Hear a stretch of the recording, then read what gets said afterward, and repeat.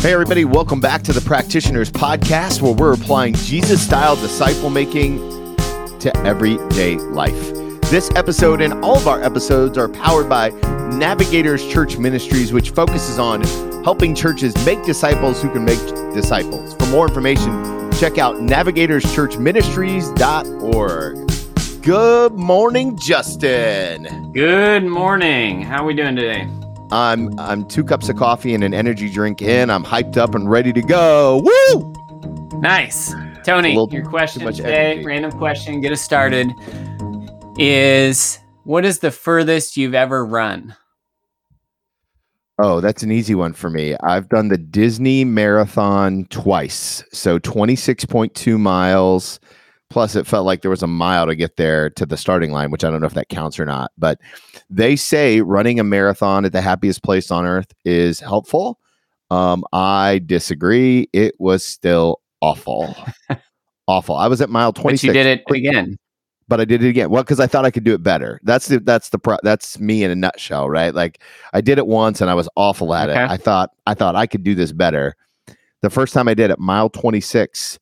The Disney race people had a full gospel choir there, and they were singing. They were singing "Joy to the World" at mile 26. So you only had the 0.2 left, and I'm running. What I was doing was barely running at that point, and they're singing, and I literally just start weeping, like I'm full crying underneath my sunglasses, sweat, cry, snot, like all of it. It was the grossest, most.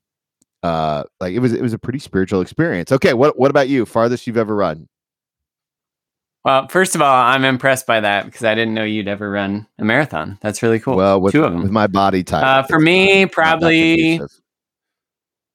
Well, I think it was about 6 miles for me, which was plenty. I'm not a big runner, but yeah. So which is funny because you kind of have the body about 20 less than you. But you've got long, lanky legs. Right? You would think that you could run fast. Yeah. Well, that was maybe a good question. could, but I just don't like it. Thank you. Hey, today we get to finish up our 3 postures of an effective disciple maker that we've been working on. If you've been following along with us, first of all, thank you. And we're so excited for these 3 postures of an effective disciple maker. Justin, I was wondering, can you read the scripture for us from 2 Timothy and then recap the 2 spaces where we started? Yeah, so today's scripture is 2 Timothy 2:6. It says, the hardworking farmer should be the first to receive a share of the crops. The hardworking farmer should be the first to receive a share of the crops.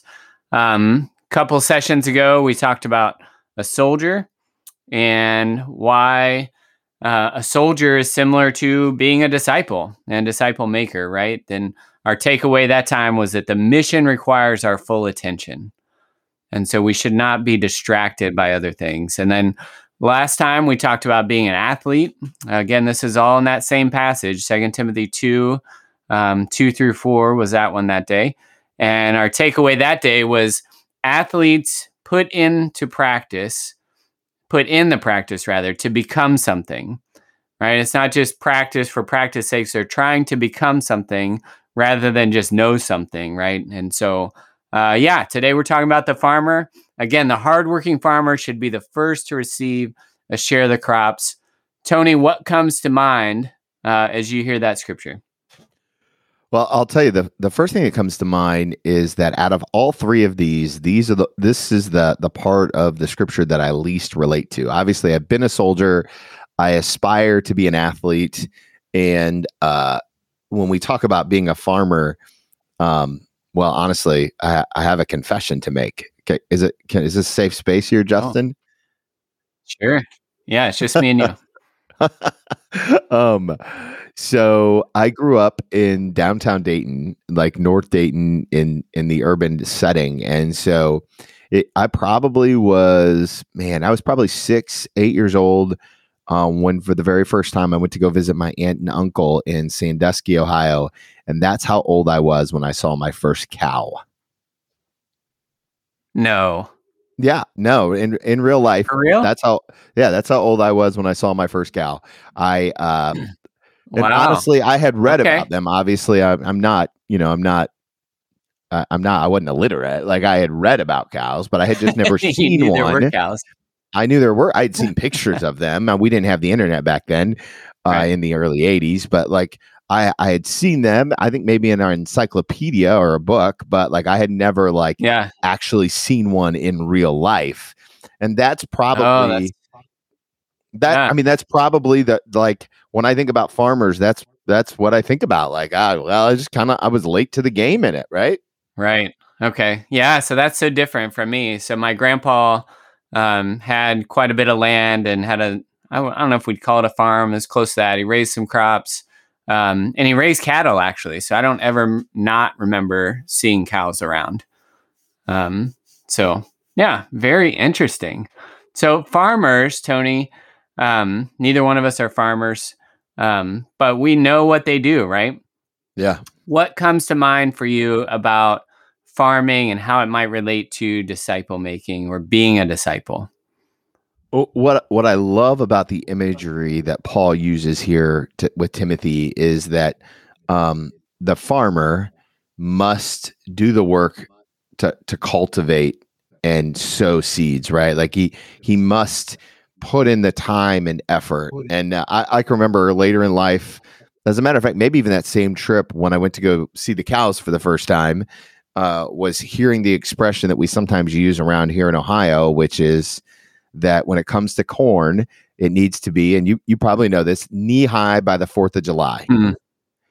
Right. And we Oh, use that's that right. Yep. saying. Yeah, we use that saying every year to do two things, right? To measure where the crop is supposed to be and to measure it in time, right? So it's growth in time, and it's kind of which for me is a beautiful parallel to what it means to be a disciple, right? Growth in time. What comes to your mind as we Mm. think about this idea? Yeah, I mean, I really like that image, and I remember hearing that over and over again as we drive past cornfields. My dad would always talk about that, right? Knee high by the 4th of July. And the other thing that brings to mind for me is it sets a norm, right? And it's a norm that farmers don't control, right? They can't Mm, get it to grow um, a certain height by a certain date. What it does do is it allows them to track normal progress for where they are. But it also, I remember there were seasons when there was tons of rain in the early spring, and so farmers couldn't get the corn in until a little later. And we'd be going by, again, cornfields, and it was not yet up to knee high, and it was 4th of July, and I would think, oh man, the crops are behind right now. mm, And so, as I think about that, there is that parallel to being a disciple, right? Is that the expectation is that we should be growing, right? That's normal. And it's normal too that we should be growing at, somewhat of um, a standard or a steady rate. There shouldn't be a lot of stopping, or there shouldn't be a lot of backwards, what's the word? Something. regression. Regression. Thank you. Yeah, there shouldn't be a lot of regression in a disciple's life. And so, but thinking about it from a farmer's perspective, that knee high by 4th of July, like you said, it provides a measure against time. Hmm. The other thing that's really good is that when you look at the ministry that Jesus did, he uses the imagery of the farmer quite a bit, right? It's a fairly common. I mean, obviously Jesus taught in parables, because it was relatable, and so I'm thinking of Mark 4:26. It says that he also said, "This is what the kingdom of God is like. A man scatters seed on the ground night and day, whether he sleeps or gets up." The seed sprouts and grows, though he does not know how. All by itself, the soil produces grain, first stalk, then the head, then the full kernel in the head. As soon as the grain is ripe, he puts the sickle so that because the harvest has come.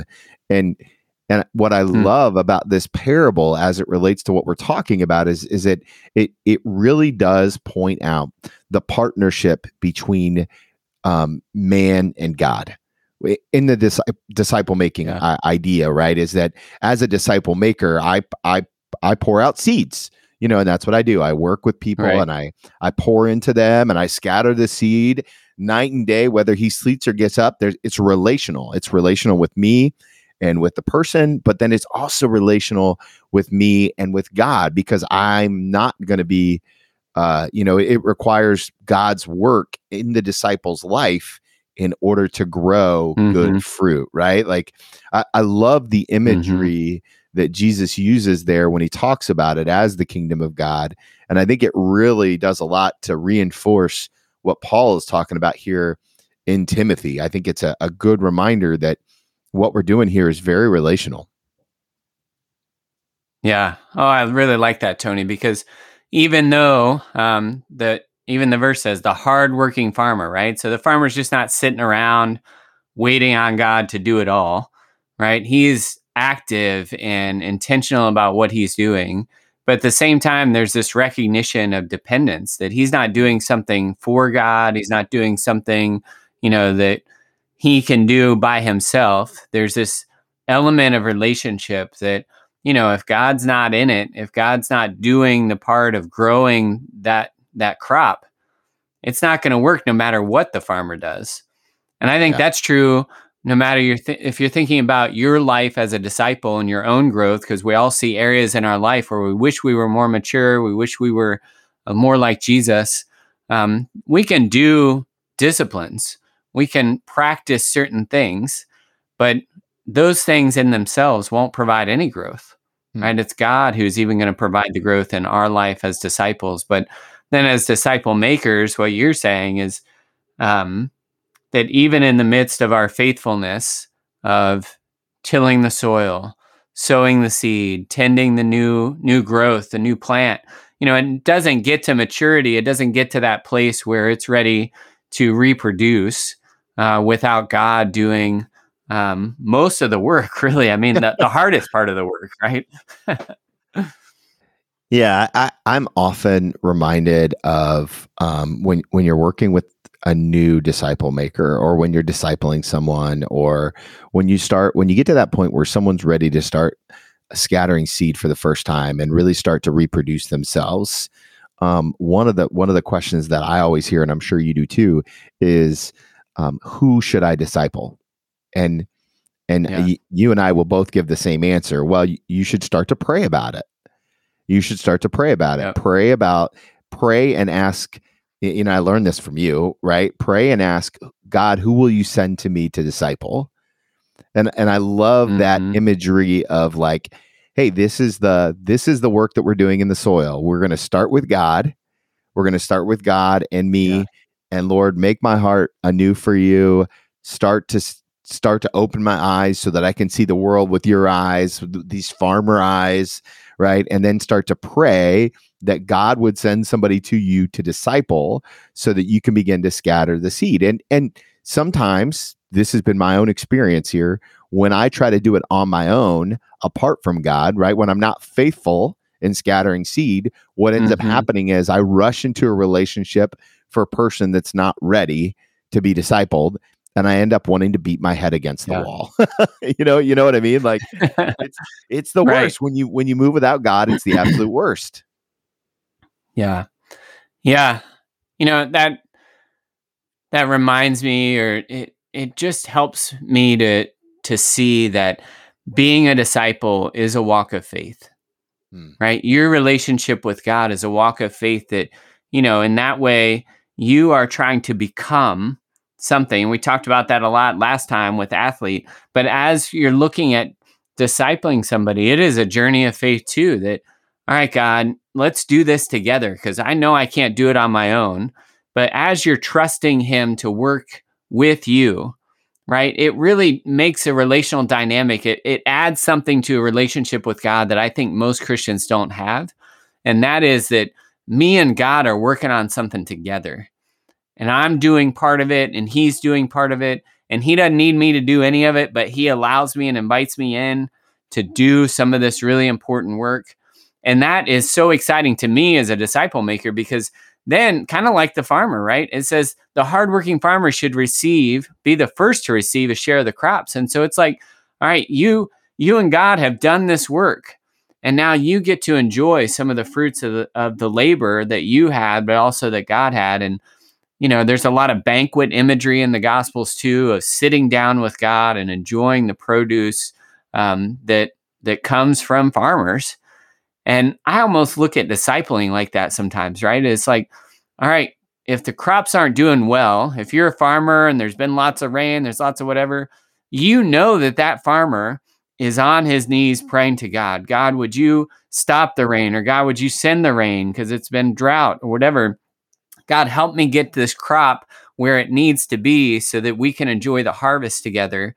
And a disciple maker should be doing that same thing as he thinks about or she thinks about the person they're discipling, and they see certain things that disciple maybe doesn't see yet. And so they're thinking, God, please, would you help me to express this in a way that gets through? Would you open their hearts? Would you give me patience? All those sorts of things that a farmer might be wrestling with a crop that's maybe not knee high by the 4th of July, right. That they are doing those same things with their disciple.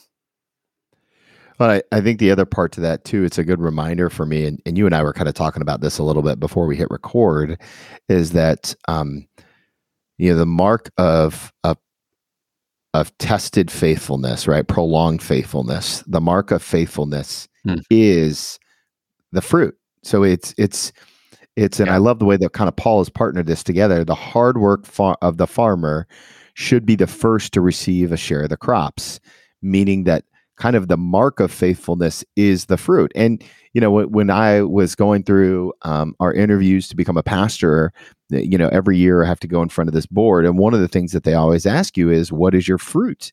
Because, we know that the scripture reminds us that, we will be, a good tree produces good fruit. And that's a mark of the ministry. And it's kind of a test of, am I being faithful to what God has called us to? Because prolonged faithfulness will always lead to good fruit, and AKA receive a share of the crops. Yeah, absolutely. And, one of the things that I'm reminded in John 15, when we talks about fruit a lot in there, right? Is it goes from more fruit to much fruit. And so our prolonged faithfulness brings more and more fruit, right? It kind of builds on itself, and that's what disciple making does too, right? Because we begin to multiply disciple makers. And so there's more farmers working the field, more farmers with their own fields, et cetera, et cetera. And we just end up with a lot more of the crops to enjoy with God, right? And that's super exciting to me. Tony, I don't know about you, but I know there's a lot of Christians out there who their faith journey is a lot about what they know or what they believe. And what God invites us into as disciples and disciple makers is really a journey of faith with Him. That we can work on something with Him and make a real difference in the kingdom and in the lives of others. And that just gives our lives so much more fullness and purpose and fruitfulness. And honestly, it keeps me going because I love to do it. And I love to just think about how God is using me to build this eternal kingdom that He is building. Amen. And that's really is a great transition for our takeaway for today's episode. And our takeaway is this, guys. Disciples work with God and enjoy fruit with Him. Disciples work with God and enjoy fruit with Him. Our action step: be faithful, right? Be faithful. Stop worrying and trust God to provide the growth, about your growth or about the growth of someone you're discipling, right? Just be faithful so that you can enjoy the fruit. And we're so thankful that you joined us here. We're so thankful to be on this journey with you. We really hope and pray that you've enjoyed the 3 postures of disciple making from 2 Timothy 2. If you do like it, make sure you hit that subscribe button so you don't miss any of our future episodes. Also, if you can, please leave us a rating or review on iTunes. It goes a long way to help get the word out about what God is doing in this platform. And as always, the biggest compliment you can give us is to share this episode with a friend. we're thankful for you and thankful to be on this journey with you. And we'll talk to you guys real soon.